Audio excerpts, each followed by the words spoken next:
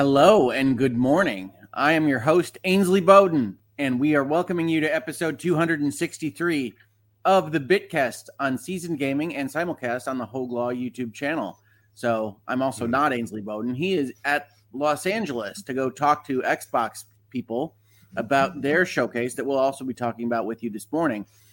I'd also like to welcome Dan and Travis here. How are you guys doing this morning? I'm here, man. I gotta shut my phone off, though. Are you ready for the Bitcast? Yeah, mostly. He doesn't look it. Hoeg, yeah. if I could commentate here, it looks very unprepared. No, I'm good. I'm well, good we now. Can't all look as prepared as wearing a tie. Yeah, so. That's true. That's true. It's all guys.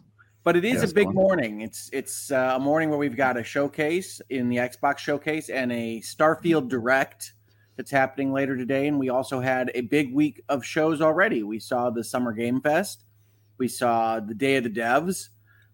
We were just talking in the pre-show about the Wholesome Gaming Direct yesterday. Mm-hmm. So did you guys get a chance to watch the Summer Games Fest or any other shows this week? I just watched them in piecemeal.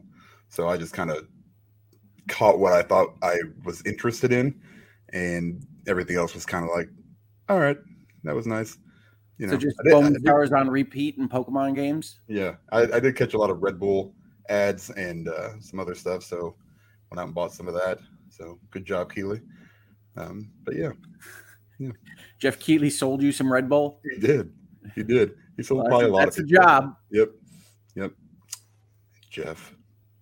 Gotta love all right. that guy. Well, I guess before we get into that, did anybody find any time to play any video games this week? Sure. Yeah. What have you been playing, Travis? Can you talk about it, Travis? I can. Well, some of them. I reviewed a video game this week. It's called Grey Hill Incident.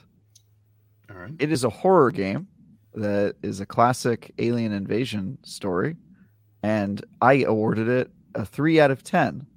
Wow. Oh, Travis is back on his bit. Yeah. That's right. It is a very bad game. I wasn't expecting it. It is, just so you know, the reason we reviewed this game, for those who ask how these, quote, smaller games get reviewed. This game had 500,000 views on YouTube when IGN posted a trailer, and it had a whole bunch of people in the comments and elsewhere on the internet saying, I'm very excited for this game.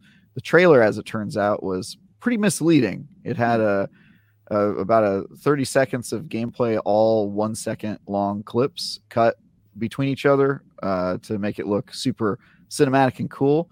It is not that. It is a very bad game that doesn't work and wastes a lot of your time, as it did for me, because I played the whole game. What kind of game is it? Is it an adventure game? It is a horror game. Okay, horror is the genre and tone, but like, what are you doing to interact with the game?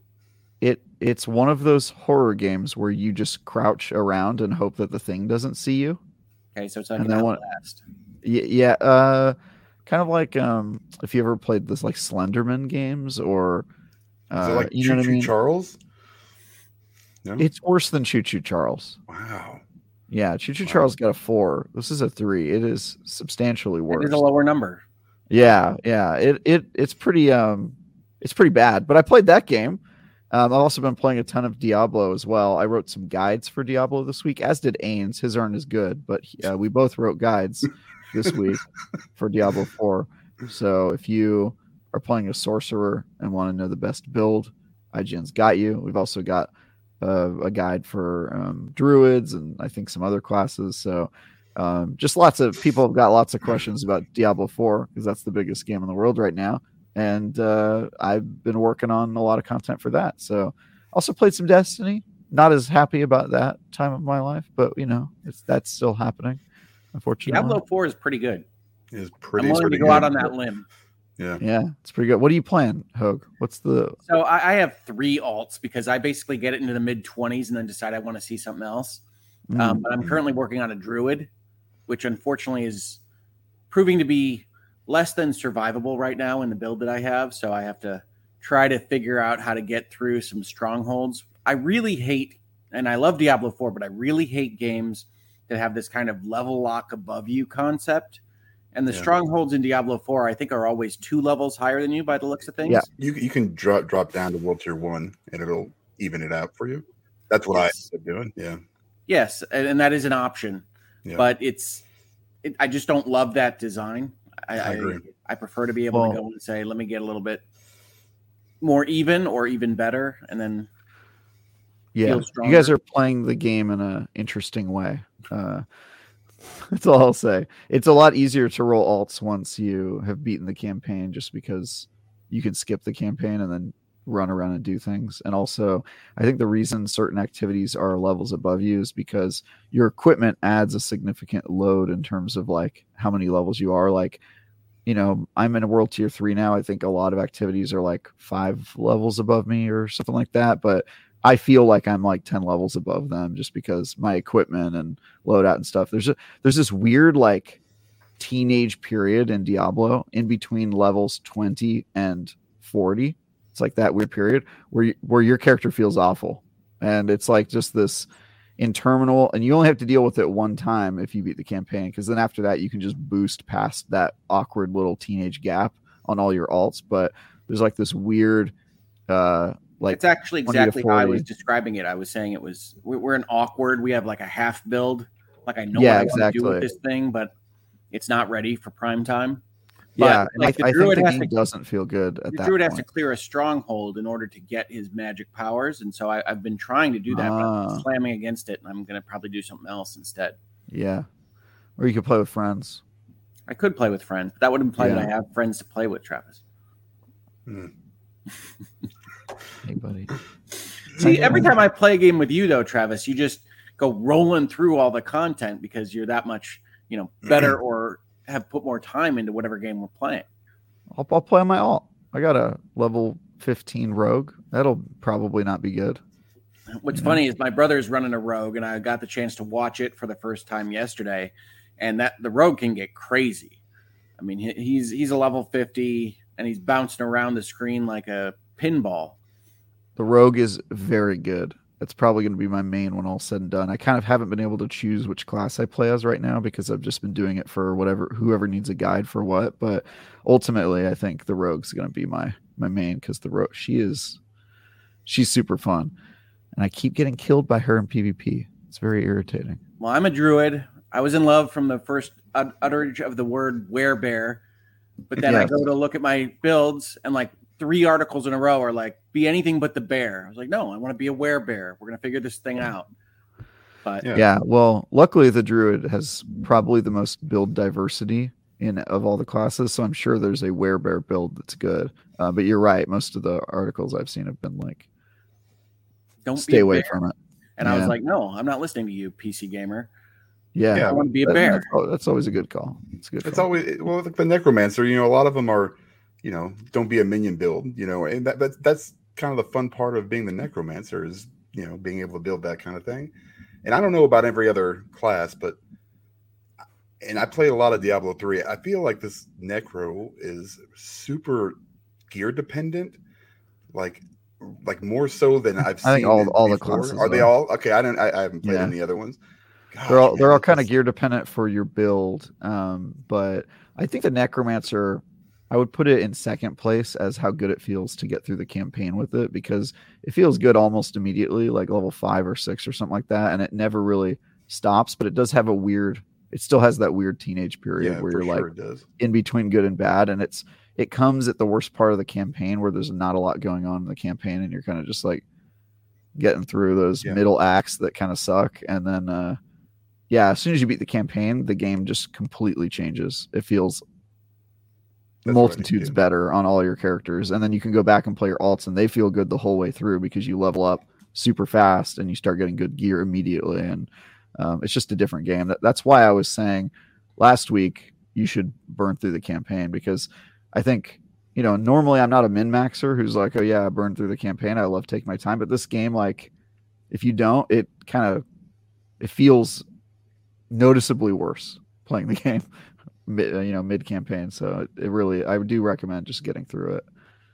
I love the build crafting. I mean, I think all the classes have a lot of fun choices to make, and I really like the keyword system because you can just kind of zoom in on what you want to try to achieve with your build when there's a lot of choices. So I'm a fortify werebear, and it feels good often, but the strongholds have proven to be very difficult. Yeah. I have trouble with bosses. Bosses are the hardest part about being a necromancer. Yeah, it's you gotta really, especially when you're trying to do like corpse explosion and bone spear, and it uses bone spear is such a big mana drain, and trying to create enough corpses just to keep your minions there, and then on top of that, trying to raise the essence. So it's kind of like a balance of. Do I create another minion, or do I? Luckily, I have enough. I've got my gear to the point where it's. I think I have like 13 different minions that I can raise right now. So, and they're pretty buffed. But I hit level 50 yesterday. I got my horse, so I'm just gonna. Dan joins the Paragon board. Yeah. I got a couple points. And you still haven't beaten the campaign, huh? That's what I'm doing now. I said the hell with all the side quests. I'm just gonna bust through this campaign. And then, because I don't know why I thought for a second I was like, man, I don't want to waste experience. I feel like I'm wasting it, going to do all these side missions. I know that's why I was like, okay, I'm just going to do the campaign. I got my horse this morning, and I'm just going to keep plowing through. So I'm in Act 4, I think, right now. Nice. Hopefully you're getting there. 6 acts. I think one of those acts is very, very short. I think the 4th act. So, yeah. Good. Well, I love the game. I just have been having trouble.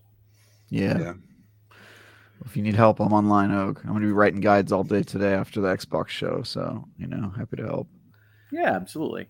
No, I appreciate it, Travis, and I appreciate everybody's offers. I can see them in chat. I am not used to playing Diablo with other people. I just have to be honest about that. I've been playing since the beginning.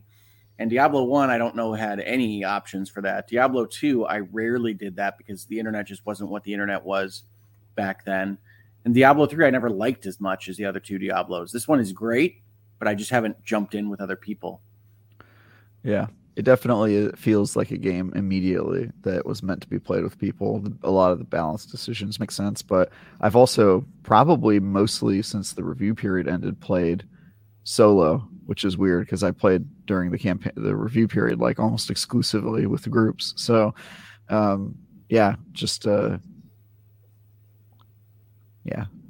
it is. I get why people like Diablo solo because that is its legacy, but this definitely feels like a game where they were designing it around multiplayer. So it's interesting because the game design, I agree, and I do run into the Destiny events and see people flying around, and that's fun.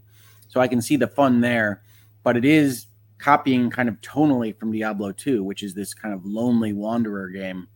And from a tone perspective, I like being a lonely wanderer. So It's interesting. It's interesting. But Diablo 4 is great. I'm definitely playing Diablo 4. Like last week, I've been playing a lot of board games. We talked about that a little bit. Nice.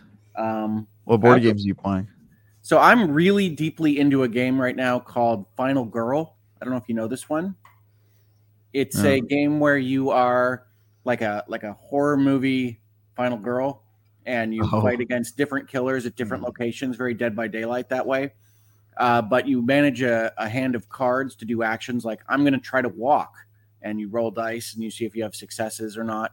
And you have to manage the bad rolls that are going to come and what the killer is doing and gaining power by killing victims around you. And it's just tremendously thematic. Final Girl is awesome. Could not recommend more. It's probably going to be one of my favorite board games of all time. Man, that's cool. I have not heard of it. Neither have I. The whole series of these games. Jeez, look at this. Yeah. So the way like some indie games now in the board game space, you buy it in pieces. So you buy a feature film of Final Girl, and it'll have, let's say, their Freddy stand-in, who's called Dr. Fright, and Maple Lane, which is definitely not Elm Street. And that'll be a location and a killer. And then you could buy another feature film, and then you could mix and match those Final Girls and those villains and those killers while you play. That's cool. Yeah, it's a really cool system, and they have, I think, 2 seasons out right now, so it's 10 feature films. Woo! There's a lot of board game. There's a lot of board game, but each game is like an hour long, so it's not one of those where you have to hunker down for a 4-hour match. Yeah, do you play with your family or? It's a solo game, actually. It's a one player only. So it's essentially like playing a video game because everything is programming language. The killer has like the card will say target's closest victim, one move, knife icon for kills. It's really, really, really well done. That's interesting. Single player. That's probably why I haven't heard of it because I don't know. It's just whenever I play a board game, I don't think I own really any single player ones. It's usually a group activity. I've never liked a single player board game before this one. Interesting. Okay. I've never even heard of one before. So Solitaire. I don't know if it's a board game. But that is a card game, but yes, a card game. I hear you. Yeah. Take it. You guys been playing anything else? So I've been playing Final Girl. What else have I been playing? Oh, yes, I bought the new Amnesia. I don't know if you know Amnesia, the Bunker. Definitely not on Dan's list. No. I know what Amnesia is, but I'm not. No. Looks good. So it's kind of a semi-open world crafter type Amnesia in a World War I trench. Nice. Yeah, I bought it. I still haven't played it yet, but I've been playing bad horror games, but I do want to get on that one. Yeah. No. You guys tried the Lies of P demo? I did not. It looks cool. I did it. I did it yesterday, and it's definitely Souls, and with Pinocchio. Not your type of game? Yeah, no. I actually went pretty far. I'm surprised you tried it. Good on you. Well, I didn't know what it was. I'm gonna be honest with you. I didn't really know how. I just didn't really pay attention. And I was like, hey, Pinocchio, kind of, I might be able to, handle this. And it wasn't like scary or anything. It's just, immediately out of the gate, you have your Estus flasks, you have your bonfires, you have your, just like, all right, yeah. I mean, they're so boring at this point. I don't even know how you guys can enjoy them. It's all the same stuff. They just change the name of things, and then it's that's how genres work usually. I mean, wouldn't that be pretty reductive for all video games? Yeah, exactly. Yeah. Oh yeah, for sure. Yeah, I mean, it's just the same thing. I don't know how you enjoy RPGs. They all have stats and equipment. It's exactly. I don't understand. I don't understand. Nobody understands it. But speaking of RPGs, there are rumors that the Final Fantasy 16 demo is going to drop today. You guys going to pick that up if it comes out? I will definitely be trying it for sure. Fun fact: I know nothing about Final Fantasy 16. Yeah. I know I'm not going to cover that game because it's way too big, and I already know Mitch did the review. So I'm just gonna go in completely blind. Maybe I'll learn something today, and then that will be all I know about Final Fantasy 16. Yeah, very excited. All right. Well, I'm interested in trying the demo. Certainly, I'm not as enthused. I know you're worried about it. Should be. Yeah. Yeah, I know. But what happens? I mean, what if it's good? Like, what is Final Fantasy though? Is it turn-based RPG though? It'll be good. I just don't. It's not going to scratch the itch of a high budget Final Fantasy RPG for me. It's going to be much closer to a Forspoken or even Strangers of Paradise. It's like, okay, that's a game. It just isn't fitting into that kind of high level spotlight that I usually have when a Final Fantasy is coming out, a numbered one. Is it the combat mostly, or is it like what? I mean, it's combat, but it's also just kind of the thrust of what they've built. It's not party based. It doesn't have those character interactions. They've tried to say that they do, but every time they've tried to say that, it's clear that they don't. Like, it's not going to have the same level of party or management that I expect from that game. That's the itch that I want scratched from a Final Fantasy. So it's going to be something different. That's fine. And they're looking for a bigger audience. That's fine too. But I'm not as enthused about it as I should be. And I hope that they find that audience that they need, because I want Final Fantasy to continue. I don't think this is the right direction, but I'm not in charge. Time will tell if it's the right direction. I know nothing about it, but as you know, I don't care if they change things. So I'm here for it. Let's see if it's any good. Yeah. I understand where you're coming from for sure. But like with I want them to change things, but they're not going to be as satisfying to the people that liked it the way it was, right? I mean, like, that's just they made that choice. Yeah. You think they'll ever go back that way? Yeah. It depends. As Travis says, it depends on how this bears out, but we'll see. I think they will definitely go back. I think Final Fantasy can contain both. Right. And if this is the story they wanted to tell and the way that they wanted to do it, they're artists. Artists gonna artist. They're trying new stuff, doing weird things, telling stories that maybe don't fit the mold of a party-based kind of system. And if it's good, it's good. And if people like it, they'll probably do more of it. And if they don't, they'll probably go back to what people did like. But I think there's probably a reason they're changing. I think there's always a reason the Final Fantasy franchise has been so good at adapting and rolling with the punches over the years. So I'll be interested to see if this is if this succeeds in expanding their audience like they're hoping that they'll do. Well, whenever you reach out for new audience, you always run the risk of making it smaller and losing the audience that you had to begin with. Yeah. I say yay to risk. Go for it. Risk, bet it all. There's I always go back to Yakuza with this, and I really enjoyed Like a Dragon. I didn't think I was actually mad when they announced it, and I was like, this is ridiculous. This is nothing. But they also kind of kept the old style going with like Judgment, right? So I think they could do both, and I really ended up, I reviewed it. I think I gave it a 9. Yeah, I think if Final Fantasy 16 is successful, that's what they'll do, Dan. I think they'll have like, an offshoot that maybe continues the old Final Fantasy I'd like to see it. situation, and I think the new one will become something. But I once read this fantastic novel called Green Eggs and Ham, and it taught me that sometimes you just gotta try something before you try new stuff, right? Sometimes you gotta try that Yakuza Like a Dragon before you know if you hate it or not. So yeah, because in its bones, right, it's still the Yakuza. It's still the same story kind of stuff. It's all inside. It's all the same. It just kind of changed a little bit of stuff. Yeah, it was fine. Yeah, but I totally get what I like Yakuza Like a Dragon more than any other Yakuza game. Now I go and I play the old way, and I go, now I play the old way, and I'm just like, this is cool, but it's not. I don't blame you. Turn-based strategy offers more interesting dynamics than action games. in this case, in this genre, I liked it more, but see, they made a good choice. But speaking of Yakuza, and I lose track of exactly what series this thing is in now that they've tried to rotate the names around. Yes. Talk to me about the new Like a Dragon game, Dan. Did you get excited about that from the Summer Game Fest? Yeah, it looks good, man. Look at the Like a Dragon, Gaiden, the man who erased his name. Yes, it's definitely not the man with no name because that's taken. Yeah. Yes. Yeah. So, it was about what I was expecting. It looked like he had, web shooters also and throwing people around. I mean, it looked just as crazy as most of the other Yakuza games, maybe more so. I love Kiryu and his, that was for those that don't know, the main character throughout most of the series, and I'm always here for more Yakuza. They really haven't disappointed. I was really kind of surprised with the Ishin remake because I never got to play it before. That was really good too.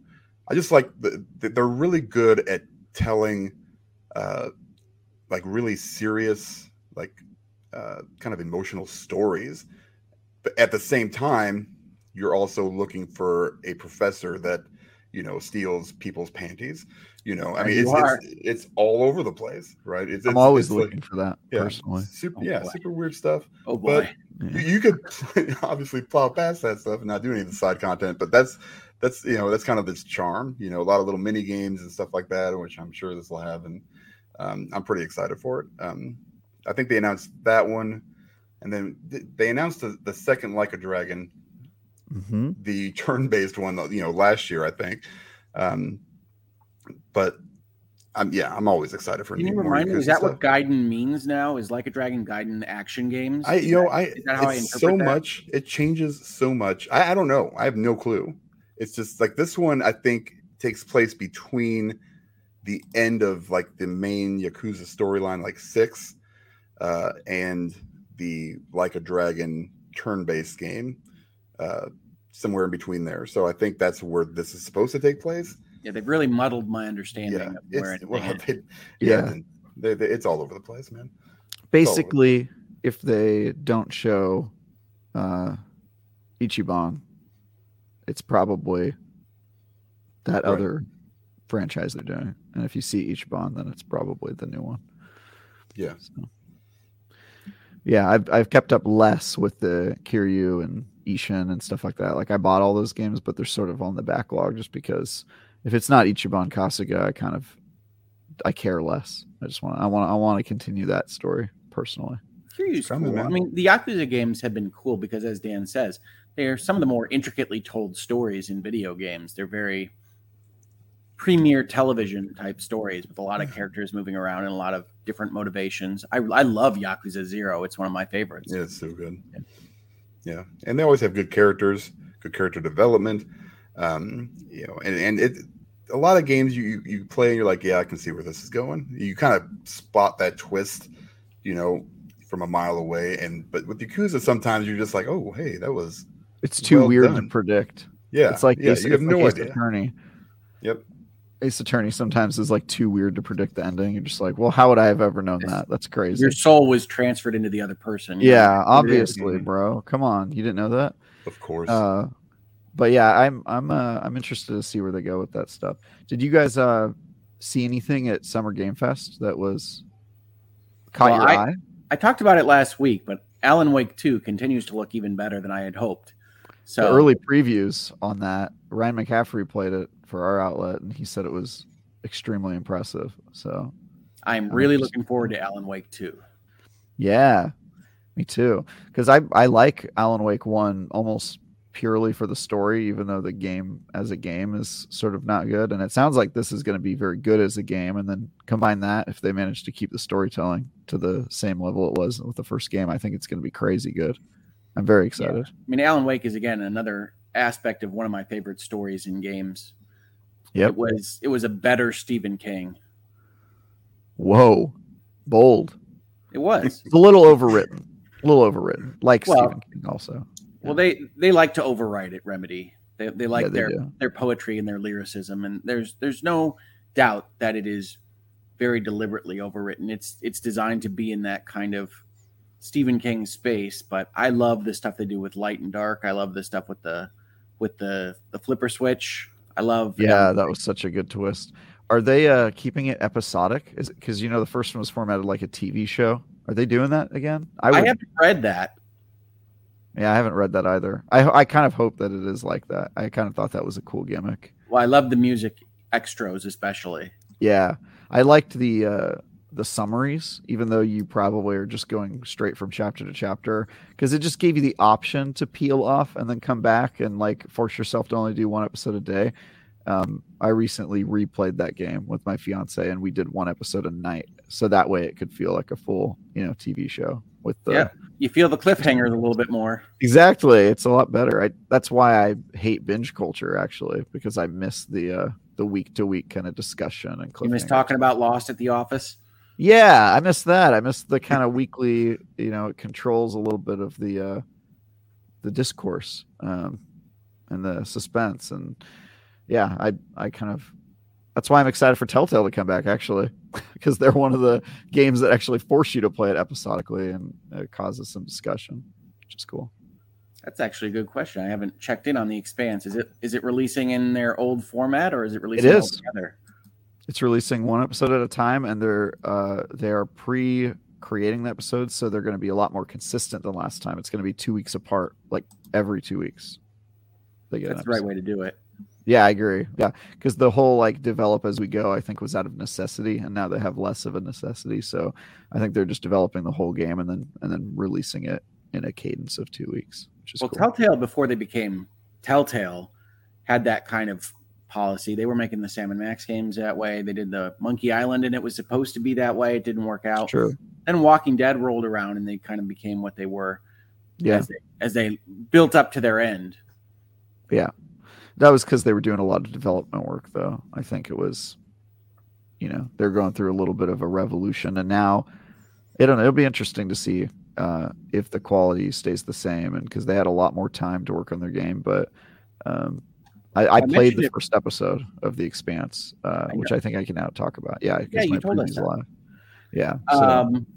And I mentioned it really briefly a couple weeks back, but I've been playing a game called Star Trek Resurgence.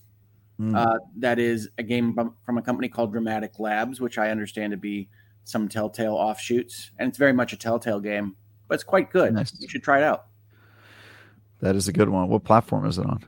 I'm playing it on my PlayStation, but I think it's all platforms. Nice. I have truly not heard of that game, which is interesting. I don't know what that means.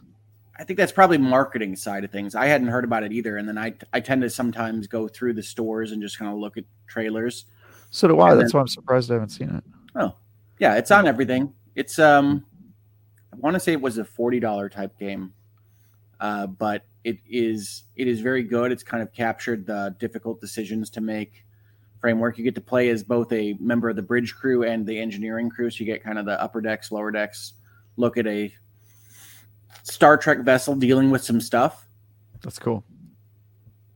They had another game, Star Trek game, announced, didn't they?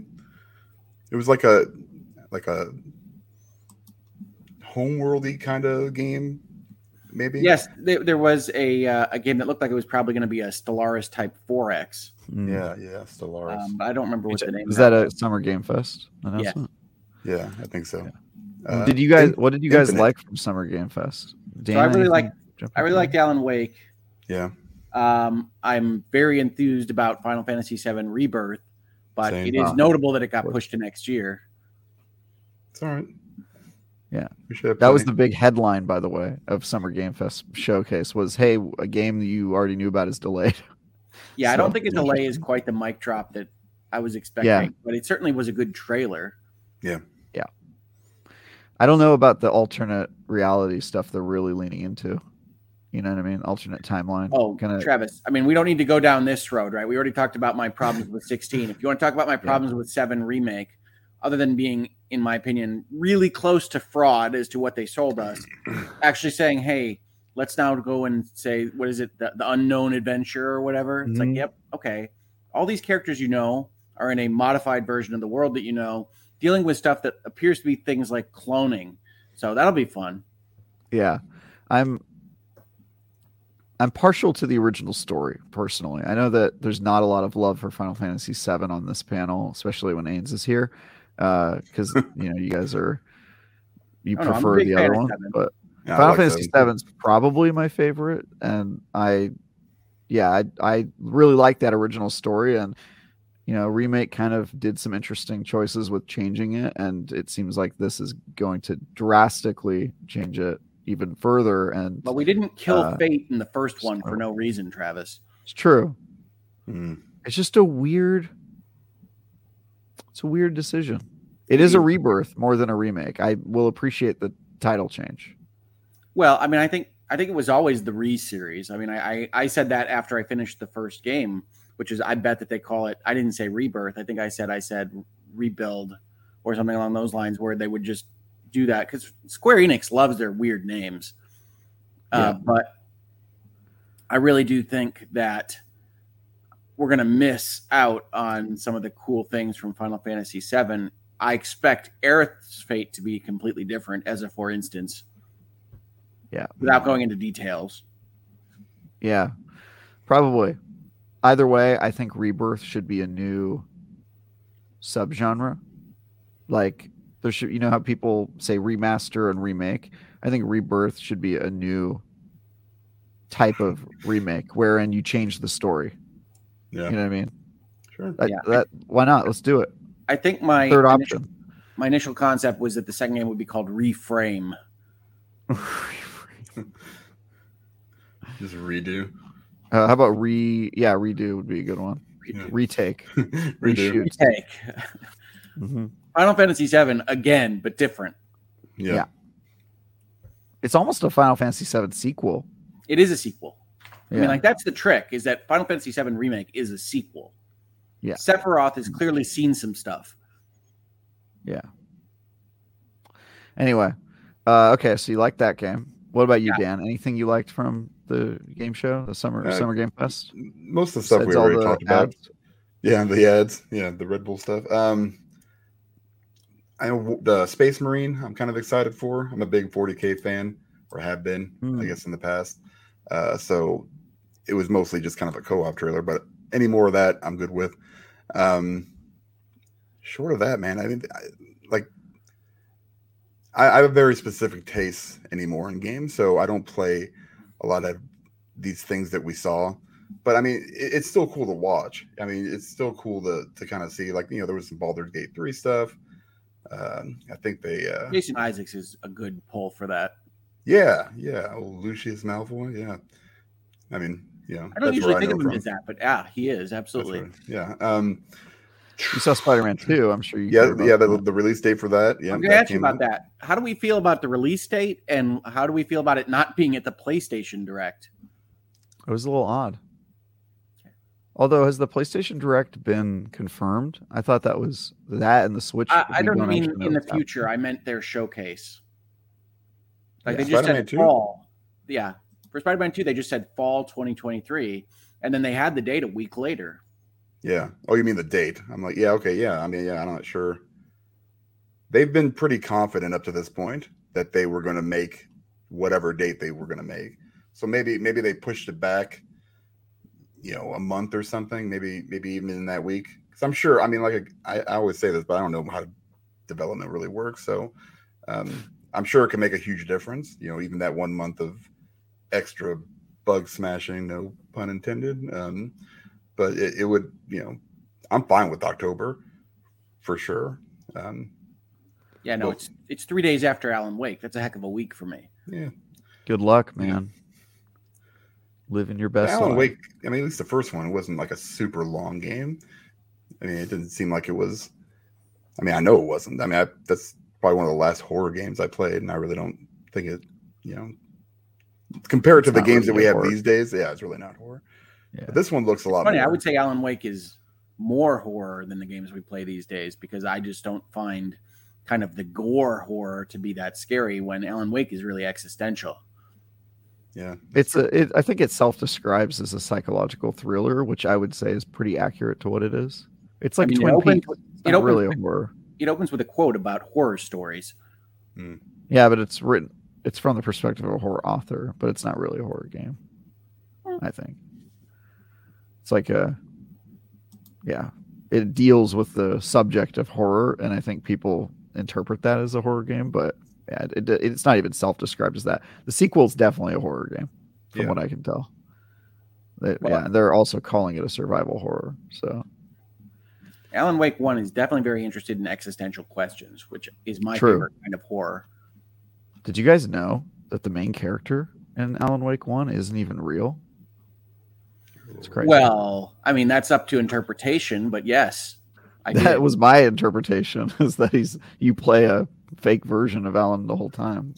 Well, no, I mean, there's the Tom Zane stuff is circular, right? So did he write Tom Zane? Did Tom Zane write Alan Wake? There's a wonderful Easter egg in the college town in Quantum Break where they have like an entire blackboard going over the various plot points of Alan Wake, and it's fantastic. It's like, yep, you could definitely read it both ways. Yeah. I definitely read it as Alan was in the lake the whole time. But we'll see. Hopefully we'll get some answers to those very tantalizing questions. Other stuff I saw that I thought was cool. I'm excited to see Prince of Persia get a new, completely different take on it. I thought that looked cool from Ubisoft. Was it Ubisoft? Yeah, Ubisoft. Mortal Kombat 1 looked pretty sweet. I mean, I know we're fans of those stories, Hoeg, so I'm hopeful that'll be good. I mean, it looks like Mortal Kombat. Yeah, a new 2D Sonic. I thought was a nice, pleasant surprise.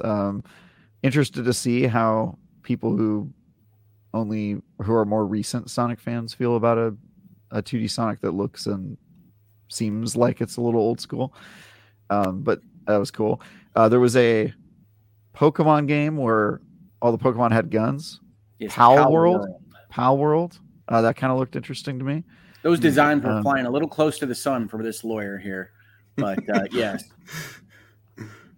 Well, I mean, if we could have Temtem exist, I think we're pretty. But Temtem is a wildly different kind of design ethos for how they actually look. Pal World seems to be really close. But they have guns.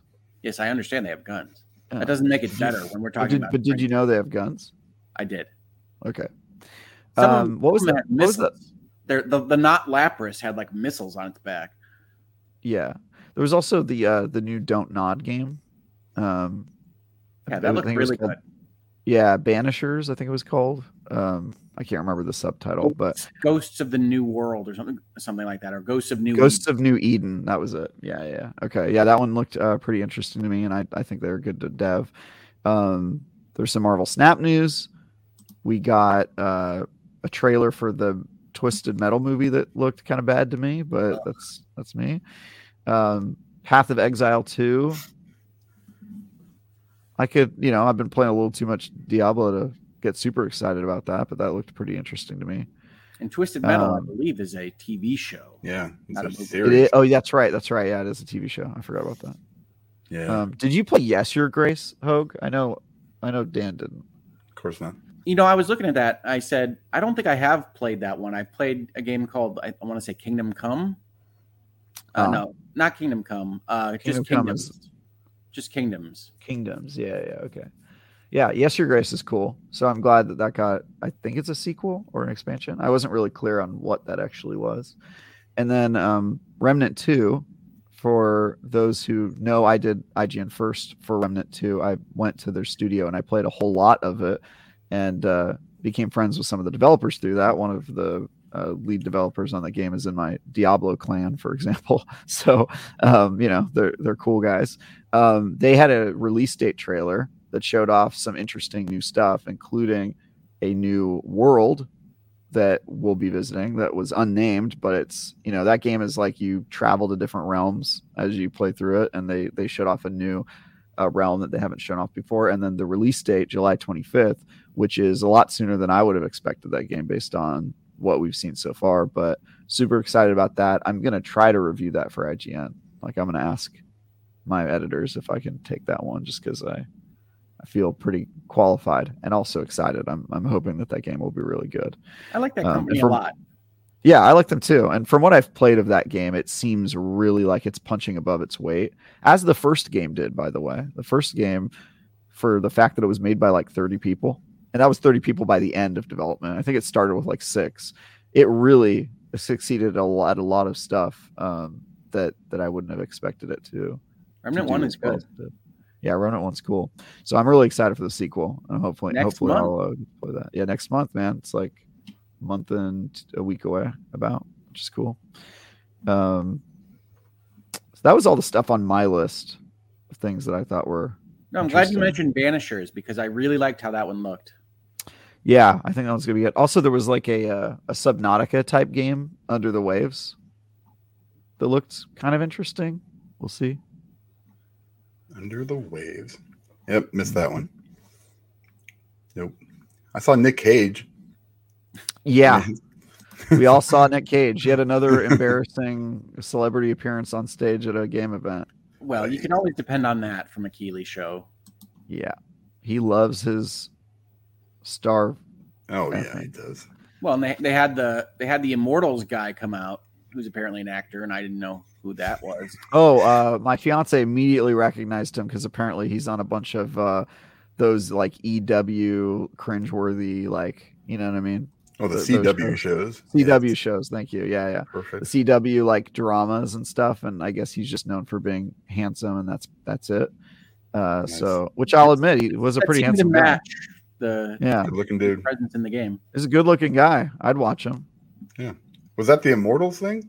Yeah, it's Immortals of Avium. Champions of Avium or whatever. What do you guys think of that one? Because it just kind of came out of nowhere, and then it's releasing. I'm shocked that there aren't more games where you're like a mage casting spells like Doctor Strange style. So when I first saw the concept, I was like, oh yeah, this will look good. But then all the trailers they've shown since have looked like it's not fun. Just to me, like sometimes I can look at the gameplay and be like, I'm worried about this. Like I felt that way about. I think it's going to do really well. I saw it kind of reminded me of Redfall a little bit in like cool premise, and then you see the gameplay and you're like, I don't know about that. That looks a little odd. But I hope I'm wrong because that premise is really cool, and I'm hoping it'll be good. I think fantasy and names like that is going to be a turnoff for some, but I think it looks good. Yeah. Yeah. I hope the gameplay's good. I guess is my concern. I think the game's going to be cool. Well, and before we get to the other show I want to talk about, which is Day of the Devs, which I love every single time I see it, we do have a super chat from Googleman for you, Dan. There he is, coming in. I'd like to recommend Fear Agent by Rick Remender, a picture book series somehow related to the writing of Samuel Clemens in great game material. Googleman, he's always out of left field, and I love him. Yeah, he's got the best super chats. I have no idea what he's talking about, but I appreciate his knowledge. I also don't know. Yeah, never heard of that one before. But thank you, Googleman, for the €5. We appreciate you. Keep it coming. Definitely check that out every week. I love it. All right. So Day of the what now? The Day of the Devs. So great show. It's a smaller studio show, Dan, which is why you don't know about it. But just so you know, games, a lot of the games are good. Okay. The last couple of years, it starts right after the Summer Game Fest opening ends. Yeah. And Keeley still hasn't kind of put them together in an easy way to just follow along, but you could go find it as soon as the show ended. And it's done by Double Fine, so Tim Schafer's out there being crazy like he does. But all the videos are the kind that I like, which is developers talking about why they're making this game this way and the choices that they made. And a lot of them are from their like apartments or their houses or their bedrooms or wherever. So it's a lot more getting to know the people that are making the games as well as just seeing the games themselves. So it's a really good set of videos, I think, and I like it more than just the trailer drops that are in the big shows now. But there was a lot of cute things in this Day of the Devs, I thought. And in particular, Dan, for bigger A or AA games pretending to be AAA, I really think Hyper Light Breaker is starting to look really, really good to me. I'll have to check this out. Did you play Hyper Light Drifter? Yeah, I love Hyper Light Drifter. I have the tabletop RPG for that game. Didn't know there was one, but cool. Yeah, I know you didn't. No one did. I'm raw dog. You know what I mean? Oh, we have a special guest here for a moment. We'll see how long this holds. Oh boy. There he is. Look at this. What a nerd. What a fanboy. Just showing off his special privilege. Oh my gosh. What's going on? Look at the twinkle lights, or is that a Starfield? Do you hear anything? I can't hear a damn thing. Oh, good. All right. Well, you're gonna have to talk to us then. Yeah. Yeah, we chilling. We got our jerseys. They got a bunch of Starfield stuff going on. Yeah, it's starting to fill up. Is it 60 FPS? They haven't told Ains anything. Come on. Well, he met with Tom Howard yesterday. It's about an hour to the show yet, right? Yeah. So, how you guys doing? We're doing well. You can't hear us regardless, so I'll just say anything I want. No, I have it on full volume and I can barely hear you, so sorry about that. Yeah. Your mother. It's been good, man. The vibe here is like electric. Like, I've talked to a bunch of people. Talked to Todd Howard last night, which was crazy. People are really buzzing, so I think it's going to be a real good show. And I've heard a couple things. It's going to be a good show. Cool. So I'm jealous I'm not there this year. Next year. Well, we saw a bunch of the IGN folks. There was a whole group of them in the lobby last night. So I know. It was pretty cool, man. All the big creators and media guys are here, so it's doing well. He says to the three of us who are not. What, Dan? I couldn't hear you. Is that Sean LeBrie back there? Yeah, Sean LeBrie right there. Slap his bald ass head for me. Yeah, we Tell got him I love him. There's PTK. What is happening? I don't know who that is. Here. Ains, don't commit any assaults for Dan. We got Ben Kenobi. Sean will be all right with it. Don't know who that is. Biscuit all the way from Australia. Yeah. Don't know who that is. Nice. Dante. What's up? We're all here, man. There's a lot of people around. You'd love to see it. Love to see it. So I don't know how I'm coming through sound-wise, but I figured I'd stop in while I could before it gets crazy in here. You sound great. How's they've got like an influencer role. What's B minus? B minus? Is that what you said? Hilarious. Well, all right. I didn't want to completely disrupt. I thought it'd be cool to swing by. So have a good rest of the show. Obviously, I'll catch up with you guys in a little bit. And let's have some fun. Absolutely. Peace. Well, there you go, everybody. That's Ains in the room where it happens. Yep. That's right. I've been in that room, and it is exciting. He is with his people. It's very exciting, and then you realize that you can't do any of your work, and so it's actually pointless to be at that show because you can't do coverage from it. You basically are just a viewer at that point, because by the time you get out of that show, all the news has sort of been covered. So it's a cool room to be in, but you're also like the designated, I'm not going to get anything done. And so it's kind of weird that media go to those events. It's always an odd kind of, I went there, but I also can't really cover anything. Yeah. I wonder if they're going to do a lot like what they used to do at the Xbox Microsoft Theater is they used to turn it into a show floor the day after the conference. And so you would see the show, and then the next day you'd come back, and then it would be a bunch of stations with Xboxes and PCs, and you'd be able to play all the games that they showed. So I'm wondering if they're going to do that this time, because I know they have an extended showcase on Monday, is it, or Tuesday? They have an extended showcase where they're going to show off more of their games. So I'm wondering if Ains is going to go to that, and or if that's like part of the show this year, because I just don't know anything about it. I'm covering it, but I'm doing it remotely, unfortunately, this year. Maybe next year I'll go in person. We'll see. Well, that's fun. Yeah. If you follow Ains on Twitter, he's been tweeting out photos of him with various personalities of all stripes. So he's been having fun. Yeah. Without us. Yeah. Without us. Yeah. Next year we got to go, guys. Like, the IGN office is popping down there. I hear it's like full swing, like it's like filled, and I'm jealous. You did say all the big content creators are there to our faces. Well, I'm not a content creator, so I'm okay with that. Yes. You literally make content, Travis, for a living. Whatever. It sort of just happens. Man. I don't do anything.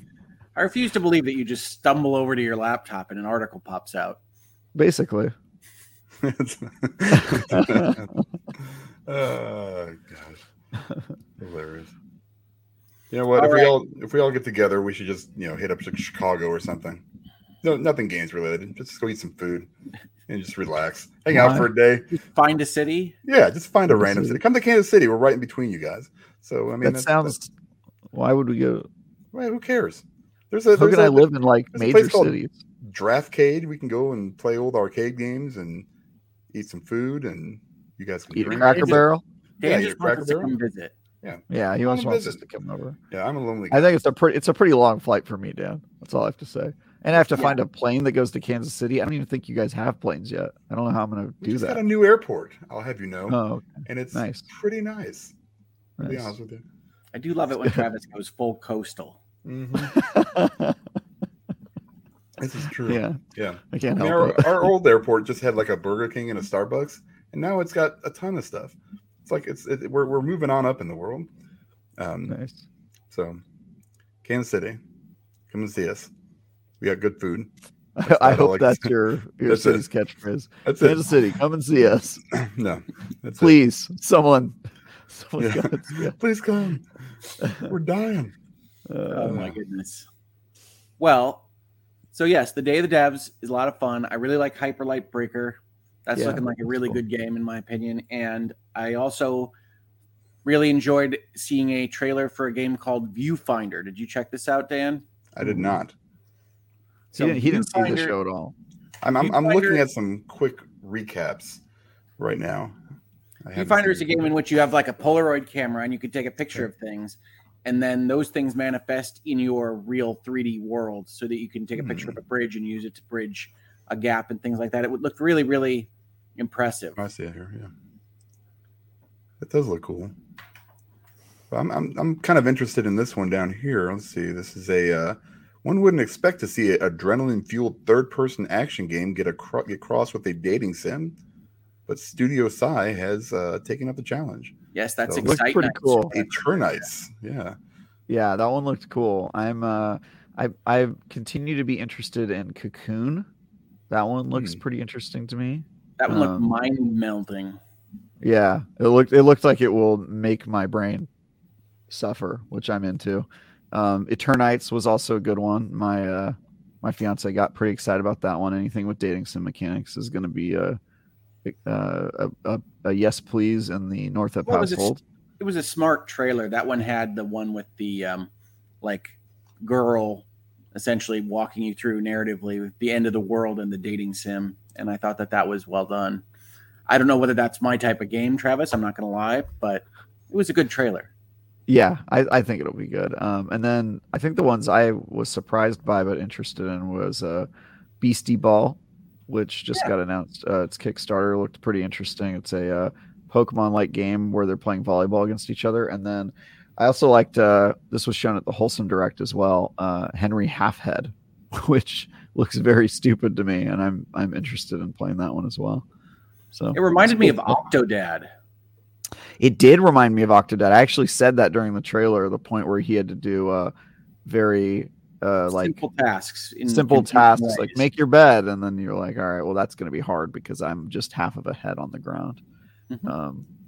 It's also a very, very bizarre idea for a game. Who knows what development bug was the inspiration for this game? Because there's no way this was their first draft. I refuse to believe it. Unless they dropped acid. I don't know how you conceive this, but it was pretty cool. It's funny. I viewed it as this was inspired by Mario Odyssey, and they decided that Cappy would just be a head. Interesting. I kind of got like the Goose Game, Untitled Goose Game vibes from it. It kind of reminded me of those types of like sandbox, like silly games. But yeah, that one made me laugh more times than I care to admit. So I'm excited to play it. Wow. Yeah, no, I thought that looked cool. I liked a lot of them. I really liked hearing the devs talk. So one of the reasons I really like the Beastie Ball trailer is they had all those different devs talking about things from what appeared to be like, I don't know, a bedroom. Yeah. And that was, I really like those kinds of looks at development of video games because I love entrepreneurial spirit and I love seeing people in a bedroom figuring out what Beastie Ball is. And a lot of them I noticed, especially at the Wholesome Direct, were had a Kickstarter ad like right after the trailer. And so I think that's, a lot of these guys are really still in the figuring it out stage, which is probably the most exciting part of the game development cycle. So yeah, it's fun. It's fun. Yeah, it's fun. It's weird. It's experimental. What's not to like? So if you didn't see Day of the Devs, folks, that's online. You can see it on YouTube. The Wholesome Direct, I think, is also archived on YouTube. But you can check those out. Lots of good stuff this week. And hopefully some good stuff today. So we got the Xbox showcase. We saw Ains rock starring it a bit there. Mm-hmm. Yep. Are we looking forward to that? I think so. It's going to be a good show? I think expectations could not be lower, which is probably a good thing for Xbox. PlayStation showcase, a recent showcase, was pretty, I think the kids would say mid. Mid is a good way to describe it, I think. And I think that gives Xbox an opportunity. And also, I would say Summer Game Fest probably achieved the same level of like mid. I think a lot of people thought, there's a couple good announcements, but they ended on a delayed game that we already knew about. That was their headliner. And I think they opened with, Mortal Kombat 1, which another game we already knew about. So, it was, I think there were both rooms for improvement. Xbox could knock it out of the park. Historically, they have not done that. And so I think if they surprise us with some stuff, it will be huge. Definitely expecting Fable. I think at this point, they've just teased it all the heck. I think that's going to be there. The Starfield, there's a lot weighing on that for their success as a company, I think. So we'll see what that is. Hoeg, I know you're not super enthused about that, but I am. Not and I think anytime I've seen it, but I like Bethesda RPGs. Yeah, well, I think it'll be that. Yeah. No, that's a separate show, right? Like after right the after. show. Okay. Yeah, it's right after. I mean, it's basically the same show. They're just calling it separate because they're trying to tell the audience, hey, if you don't care about this, don't watch it. Yeah, that's fine. Well, they don't expect anything during the main show. Good. I don't need it. If you're gonna give me like a 30-minute thing at the end about everything that's in it, that's all I need. To me, that's why you announce the direct is like you're not going to do any big sequence during the main show, so you don't want people to freak out while the show is happening. Yeah. Here's what I don't need to see. Anything I've seen so far. How about that? So we don't need You're going to see a lot of things you've seen so far. I don't want to see. I mean, not like. I mean, I'm talking like this year. Like well, within the last few weeks. Do we think there are any surprises at this show? For sure. Yeah. I think they got to have at least, 2 or 3 things that we didn't know about. Yeah. And do we think that they're going to keep or drop their whole these things will come out in the next 12 months approach that they did last year? I hope that they keep it. I know it has bit them in the past, but I think it's only bit them because that strategy is only impressive if you do it for a long period of time. It's one of those things that kind of hurts you the first years you do it because A, people are used to seeing logo trailers, and B, there's stuff we already know about because you weren't following that rule previously, right? If you announced a game 3 or 4 years ago, then you just showing stuff in the next year isn't that exciting. But if they stick to that rule, 3 or 4 years on, which I think we're at that point now, then we'll see stuff that's coming out this year that we had no idea was coming, which I think would be huge. You see gameplay and you're like, what? I didn't even know this game was a thing. They've sort of broken that rule already a little bit. They showed us basically nothing from Avowed, but we know that that's a game. They showed us a logo from Fable, so we know that's a game. But I think, at least in Fable's case, there were just so many leaks. They kind of had to say something because that Fable was announced like 2 years before they announced it. So, yeah, I hope that they stick to that strategy. Jury's still out. I think they might fold because somebody in the chat said they've dropped it. Yeah. Well, I mean, they could drop the guarantee kind of language, but they could still have it as their kind of philosophical approach. Mm-hmm. True. Yeah. But that doesn't really work unless they pull it off. I mean, you can keep doing this year and year and year and year over, but, eventually it's going to get kind of old. But I mean, I think what Travis is saying is what I like, which is let's try to stick to trying to keep to things that are closer in term. Yes, you'll have this period where you've announced things 5 years in advance where you're not really exciting anybody, but eventually you'd get into a place where the shows are more new than they used to be. Exactly. And I think that was now. I think that was their goal with all of this. And I just hope that they I think whoever said that they aren't sticking to it, I just haven't seen. Usually they were pre-messaging all of that stuff like, hey guys, we're going to focus on this year, and they haven't, which tells me they gave up on it. But to your point, Hoeg, if they stick to it mostly, 90%, they're kind of just showing the stuff. I think that that's the way to go. And I've always thought that was the right strategy because I frankly hate the way some of the other showcases do it where, we see a logo 1 year for PlayStation, then the next year we see CGI trailer, then the next year we see gameplay, then the next year we see gameplay with a release date. And it's like 4 years on.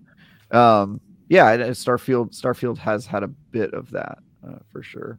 Although I feel like Starfield just got a logo and then very, very little, which is kind of Bethesda's move, right? They announce a game and then they usually don't show it until 6 months before it goes out. But I think this one got so many delays that they folded. Starfield had like a name and like a space station in the corner. Like that was it. Mm-hmm. Yep. Yeah.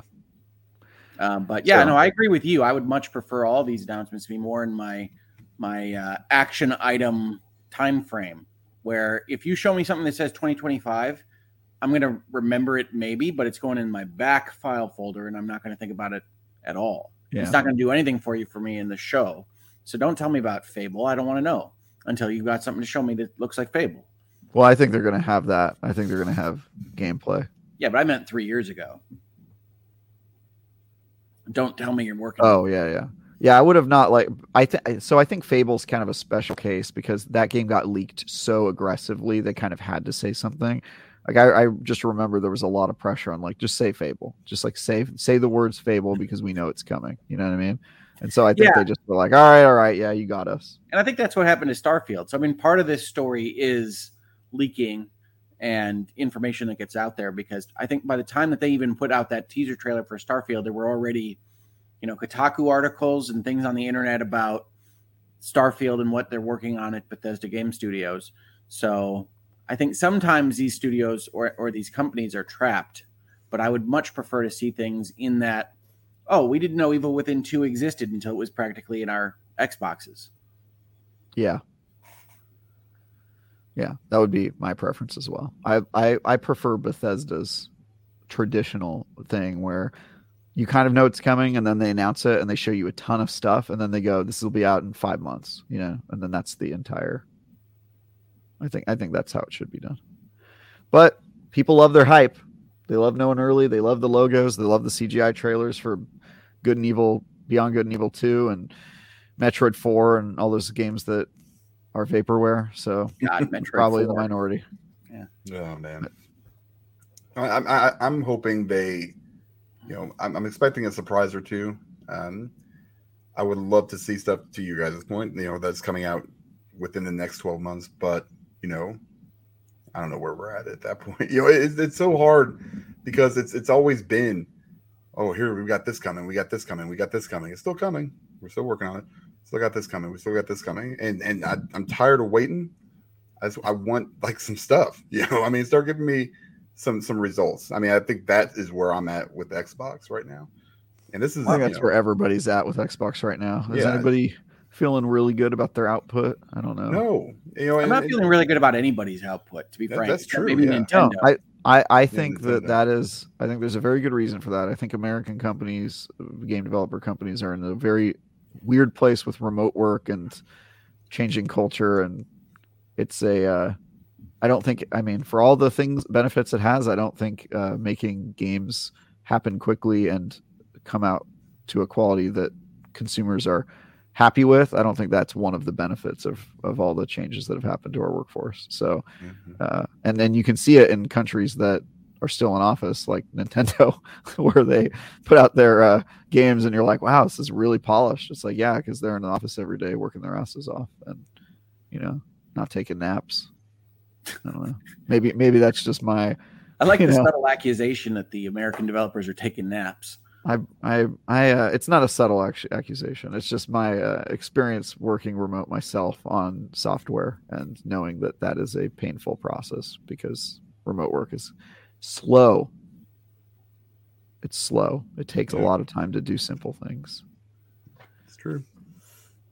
Yeah, I'm not a fan of it, but it's just I think we just kind of have to get used to that world anymore. So it's what it is. Get it when we get it, I guess. I just don't get excited anymore. And the worst part about it, inside, I'm like, I should be so hyped for this, and I should be expecting like just greatness out of all these shows. And then, and I think I am, but there's always that little part of me that's like, I don't know, you're an idiot. Why would you, even think that these guys are going to come out with anything? And this is not exclusive to Xbox. This is, anybody. Like I expect too much, and I think what you said, Travis, about like the new, basically working conditions and how things are working now. I should set back my expectations, but that's not me. I expect a certain level if I'm going to be. I'm not even saying I'm not saying games will be bad or that Americans are lazy or whatever. I'm just pointing out that, and I'm not saying that. To be clear. All I'm saying is that when you work remote, things take longer. Right. Yeah. When you're in a collaborative job like undertaking, because I work on software as well remotely. It just takes way longer than being able to tap somebody on the shoulder and be like, "Yo, can we get this done?" And that process is send an email. Oh, I didn't see the email. Did you Slack me? Oh, you Slacked me. Okay, well, let's put something on the calendar. Well, my calendar's full for 2 days, and it just takes a long time to do simple things. And so I think honestly, all of the developers that are located in Europe or the US or these countries that have adopted more of a remote model, I think they're all struggling with the same problem of like, how do you keep up with that same level of production and also let people hug their kids and all that? And I get that. I get that, man. Like, I'm not saying one way. I'm saying that myself, as somebody who doesn't have kids and really likes working, it's annoying to me. That's all I have to say. It's annoying that people are hugging their kids. I don't hug mine. It's inconvenient to me. I don't hug mine at all. Yeah. Good. Yeah. They got to know their place. Yeah. No, let me tell you, I think that strategy is good because mine didn't hug me either. And now I've got this hole in my heart that I'm filling with work, and it's made me so productive. That's what I'm going for. I'm trying to raise 5 Travises. Yeah. Raise 5 Travises. They help the world. Do they hurt? People, thank you, Travis. Yeah. Do they hurt? Yes, but that's okay. Life is pain, and then you die. That's right. Whatever. Yeah. That's the Rodriguez family credo. Episode of the Season Gaming Bitcast, folks. That's what we do. Hoeg, I know you're the opposite of Dan when it comes to parenting, and I appreciate that. But you're raising softies, okay? You're not gonna, you know what I mean? Parents, you hug them too often, okay? They're gonna be happy walking around expecting the world to treat them like Dad did, and it's not. And then they're gonna have to adapt. And that's I'd rather be born knowing how cruel the world is. That's just listen. You have to let them run into a wall every once in a while to feel that pain and understand not to do it again. So that's how my outlook. I'm kind of hands off. Just like, listen, I will support you with whatever you need, but you run into that wall again. That's on you. Well, I will say this. Either way, whatever parenting style the CEOs of video game companies decide to adopt, they're going to have to figure out the new world order here in terms of how people are going to live and remote work. And yes, I agree that it's a transitional period, but hopefully there's a way that they can figure it out, because the workforce, at least here in the United States, is not going back to the way it was pre-2020. Mm-hmm. Yeah, I agree. It's here to stay, and we have to figure out a way to make this work.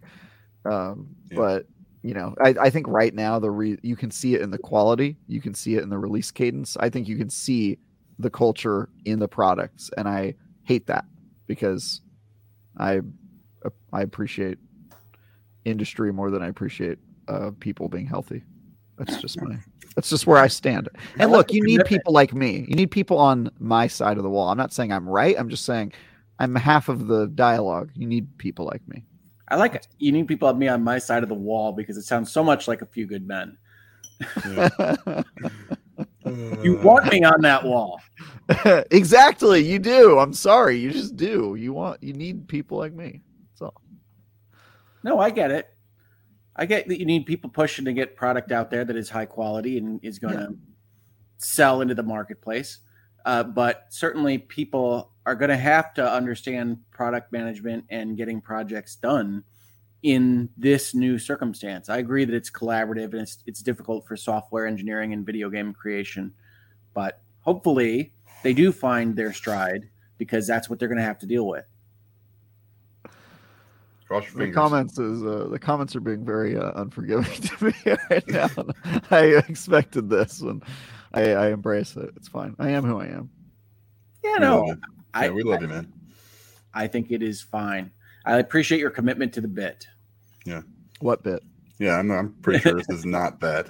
Yeah, it's not really a bit. No. It's a little exaggerated, but it's pretty much how I am. Cool. So what are we hoping for? We got 15 minutes left. What do you guys predictions or hopes or dreams? Now that we've set the bar as low as possible as a group, we've decided that life is bad and games are bad. Let's decide. Well, one thing I would add to this discussion is that while we talk about shows and being disappointed by shows, we are currently living in a time period where we're playing Tears of the Kingdom, Diablo 4, and Street Fighter 6. This is true. And I can't think of a stronger period of releases in the recent video gaming past.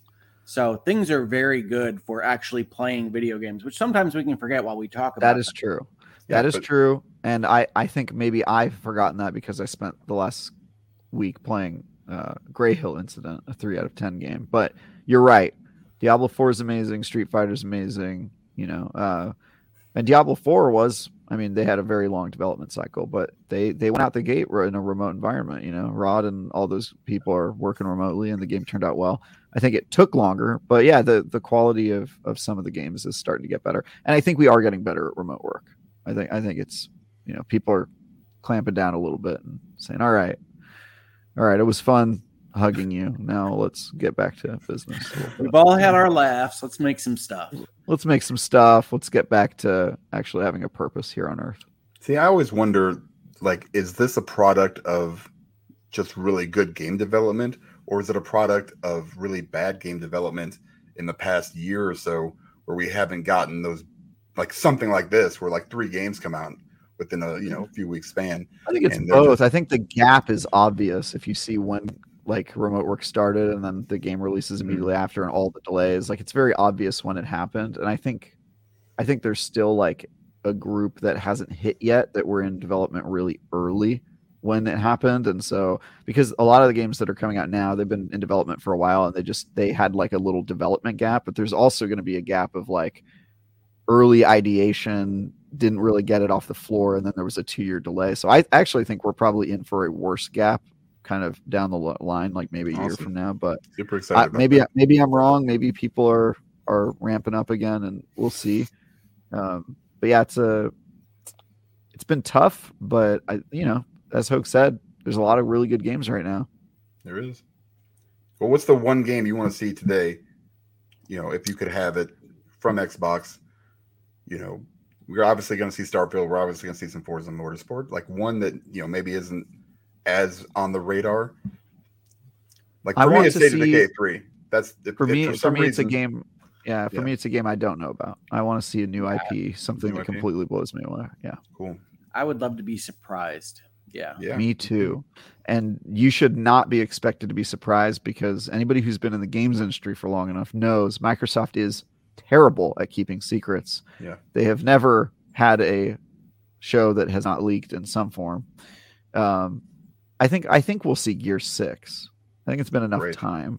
Here's what I don't want to see is a car being elevated through the stage for a Forza 40-minute presentation, right? Yes. So like, I know Ains isn't here right now, but one question I do have is how much are they going to hit on Forza? Because those never show well to me. They're just kind of a dead period in a show, because racing games are racing games. And when they used that was separate too, no? The Forza presentation? No. Or is that going to be rolled into this? Okay. No, it's rolled into this. Yeah, I think I agree they shouldn't spend too much time on it because it's a niche audience in the games industry, but I kind of hate how racing games are kind of universally not considered real games or meritorious games in the games industry. It kind of bothers me. So I think it will have an extended clip, and I'll be stoked for it because I think these games are awesome, but I get that the need to kind of move on. And I also don't know if that's what showcases should be about, extended, because Xbox is doing this thing where later in the week they have an extended showcase where they're going to take deeper dives into all of the games they showed. And I hope that that's where most of the Forza news comes out. I hope that they show like a sizzle reel, they intro it, and then they go, you can see a whole bunch more of this game because it's coming out this year. I think that's already leaked. It comes out this year, and you can watch our extended demo and play it if you're here. I think they'll do that, but I hope they do that. To me, I'm interested because the longer the Forza sequence goes, wherever it is in the show, it's an indication of what they don't have for the remainder of the time. True. So that's how I will be reading it. If Forza is early and long, I'm going to be concerned about the show. Yeah, and if it's last, it also is going to be. I think by then we'll know the show. Don't drop the mic with Forza. No. Yeah. Bad idea. Do you think we get any shadow drops today? I don't think so. Smallish. Maybe. I would love to see Silk Song. That would be a lovely. Oh God, drop. They showed it at the last Xbox showcase. That game should be out. Damn it! What a shadow drop that would be if they did that. That would be. Oh my God! Nobody would watch the rest of the show. Whenever they showed it, people would be downloading. Yeah, you got to do it late. Yeah. Yeah. Yep. Nice. Well, hopefully we get something then, because I think that's the type of game you'd be looking for a shadow drop. That would be I was hoping for like a Forza. No. Right. I think we'll see Silk Song, and I think it'll just be a release date trailer. Well, that would be great. Yeah, I think that we're long overdue for that. I know they said we're not going to have any movie trailers, but what are our chances for seeing the new season of Halo, season 2? 0. No, all right, damn it. I never say 0, but it's pretty damn close. Yeah, I think they distance themselves from that as much as possible. And with you think it's over? No, I don't think it's over. I just think the Xbox wants nothing to do with that. They have a quality problem. Why would they attach themselves to that sinking turd? I just don't see that ever happening. Well, and you gotta love they can't even lean on nobody wants video game content, right? With the Mario movie out there and all this stuff doing well now, and their Halo show was terrible. Yeah. Master Cheeks, buddy. Master Cheeks. Master he had sex with someone in mid Cortana watch and then caused the fall of Reach. Yeah. I think he came out this week and he said something like he intentionally acted or made that character poor. They made the character to kind of it was throw a away choice. The thing you love. I actually don't think that's a bad choice. I'm a big fan of just being like, you know what, this is a different thing. Screw you, get over it. Here's something new. I'm a big fan of that because I kind of hate fan service. But the thing that they chose to make was terrible and insane.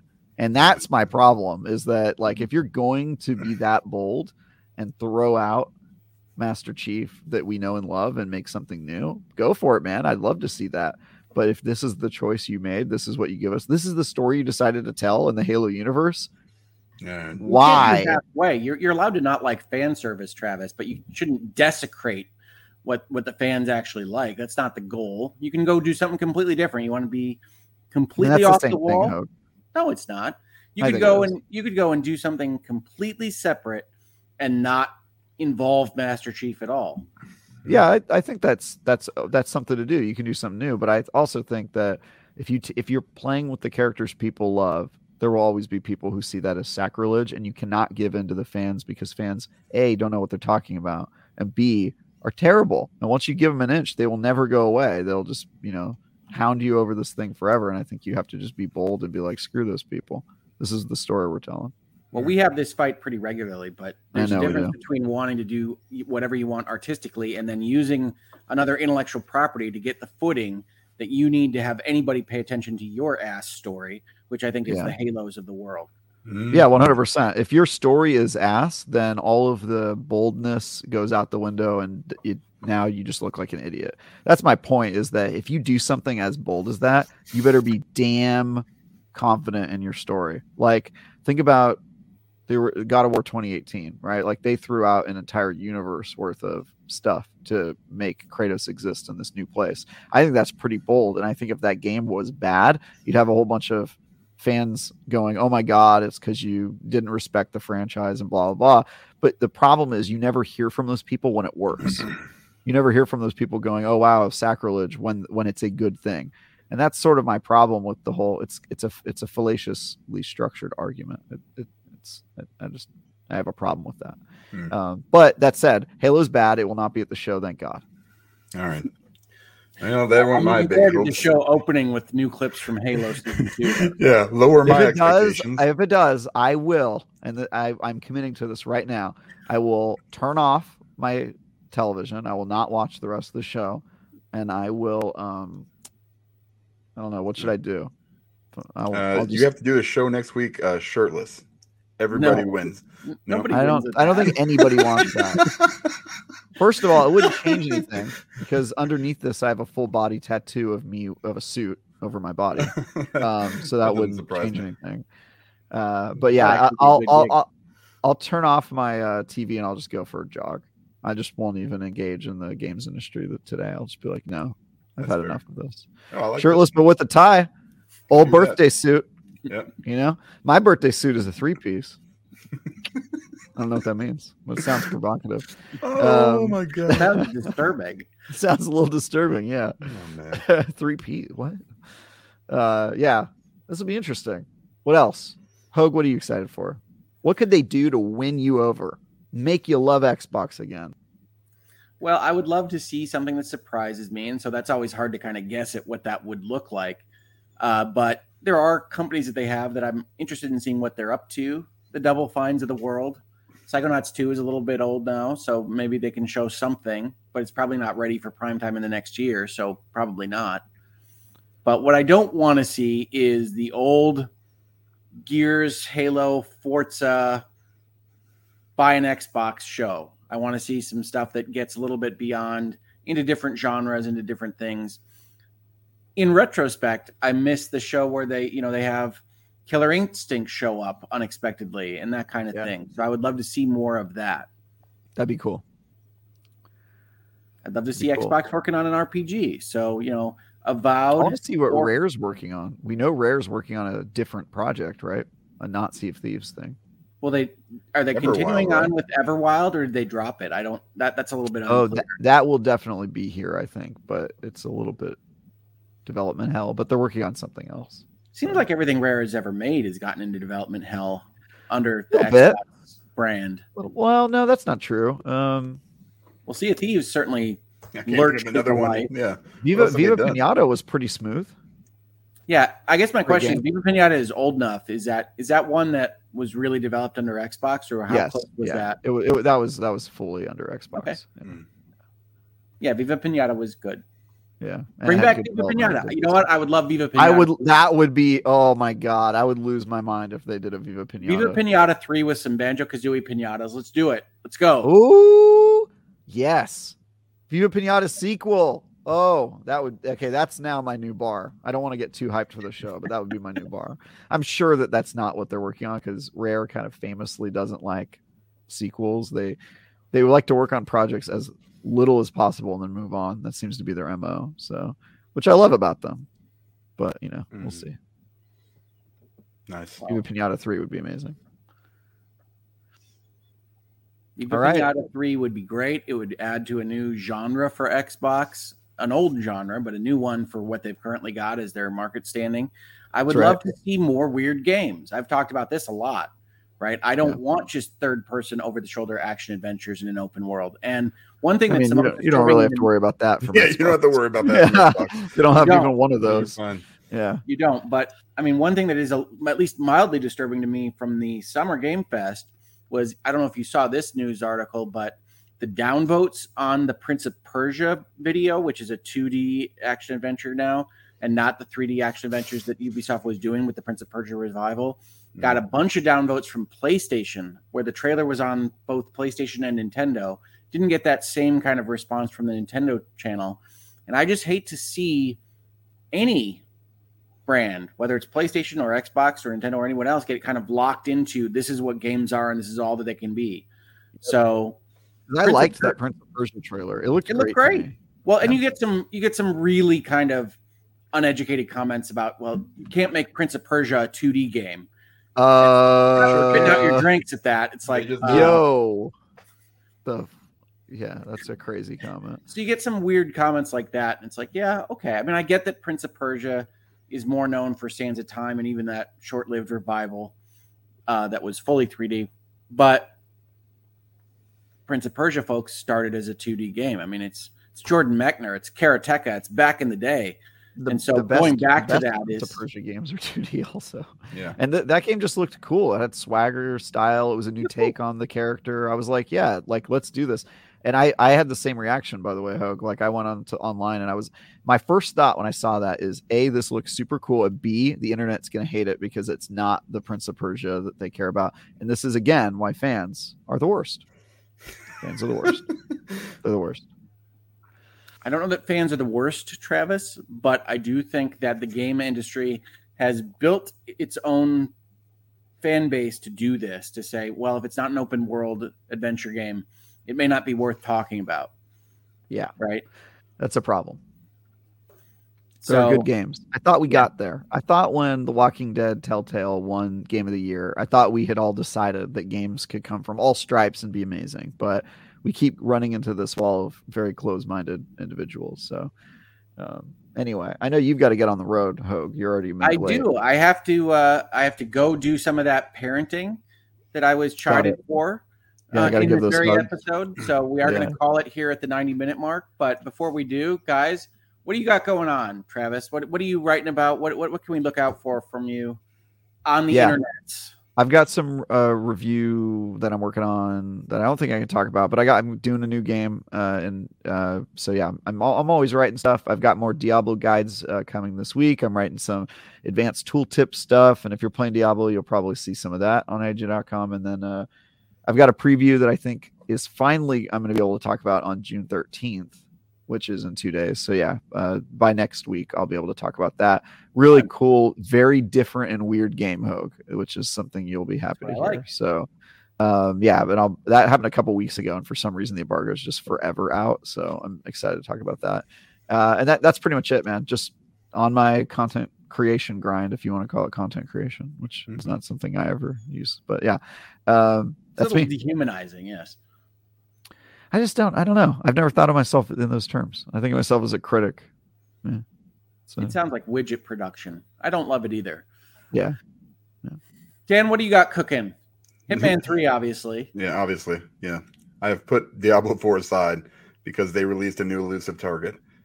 Actually, you know what they did? They came out with new content for the roadmap. The live service model. Yeah, they're charging you money now for stuff. This is crazy. It's almost like if they make new content, they probably should get paid for it. Yeah, who knew? No, I'm not doing much. You know what? Check out seasongaming.com for all of your gaming news and information. Ains has a couple of builds, one for a druid, one for a barbarian. Yes, his druid monster build video is popping. Yeah, so he's doing great. I'm sure he'll have some kind of reaction from the show here in a little bit, maybe tomorrow or something. I have no idea. There is a very definitive line between what we do here and what I used to be, kind of both ways, but now I'm just I enjoy this, so much more than like writing reviews and stuff, because I just get to talk with some cool people and us and you guys. Yeah, it's fantastic. So check out those videos for Ains, and I'm gonna go. I bought a new TV yesterday, so I'm gonna go finish setting it up, calibrate it, and then watch the show. I love it. So, turn off that smoothing, Dan. That's right. Yeah, in HDR. Turn that off. What is wrong with you? You have to turn it off if you're going to record gameplay. So it's off on all my devices. Yeah. No, you're the worst. Never done that. Yep. I am the worst. Well, everybody, thank you for joining us for episode 263. When we next see you, Ains will have returned, but I believe we are off next week. Yes. Father's Day, so we aren't going to have an episode next week. Sorry about that. But when we do come back in a couple weeks, Ains will be back in the catbird seat in the top left corner, and we'll all return to our proper orientations on this very screen. So thank you very much for joining us, and we'll see you on the next episode.